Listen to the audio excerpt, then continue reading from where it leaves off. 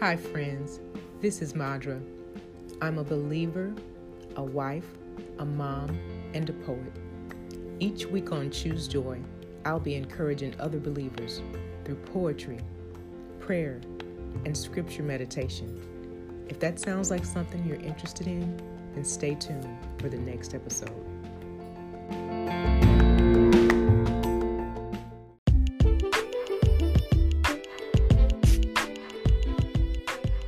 Hello, friends. This is Madra, and welcome to this space. We live by faith and not by sight. 2 Corinthians 5:7.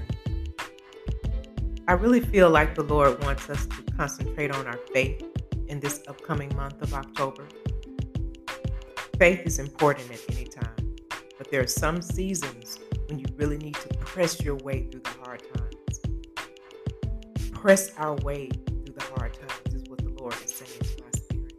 Press hard. He's honoring the faithful. His spirit is rising up. Hallelujah. As we concentrate on Hebrews 11, where we see the heroes of faith, the veterans of faith, God is honoring people like this. But on the other side of that, He's also releasing judgment on the ones who have not been faithful or repentant to His word. God is moving by His Spirit. The Holy Spirit is manifesting in many people's lives.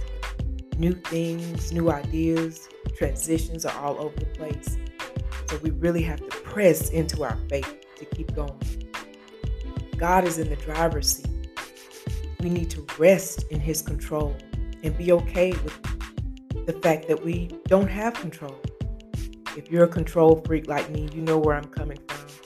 I have to constantly press my way to hold on to the peace that I'm not in control. God is in the driver's seat, and I have to make peace with it. We have to have faith that God's Spirit is moving on our behalf, and that's our rest.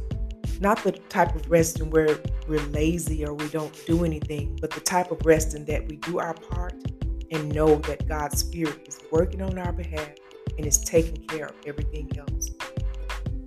He's also impressing on me to remind you that forgiveness is the way.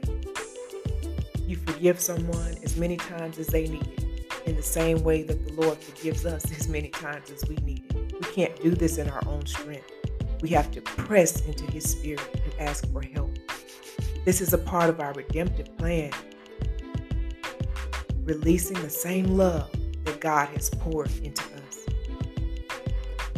We have to look forward to God's wonderful acts and practice forgiveness constantly in order for His redemptive power to be at work in our lives. And finally, my brethren, remember that God loves you.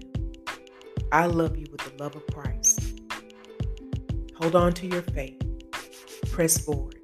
Until next time, God bless you.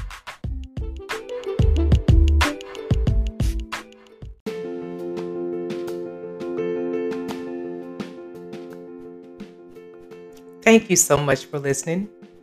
We'll talk soon.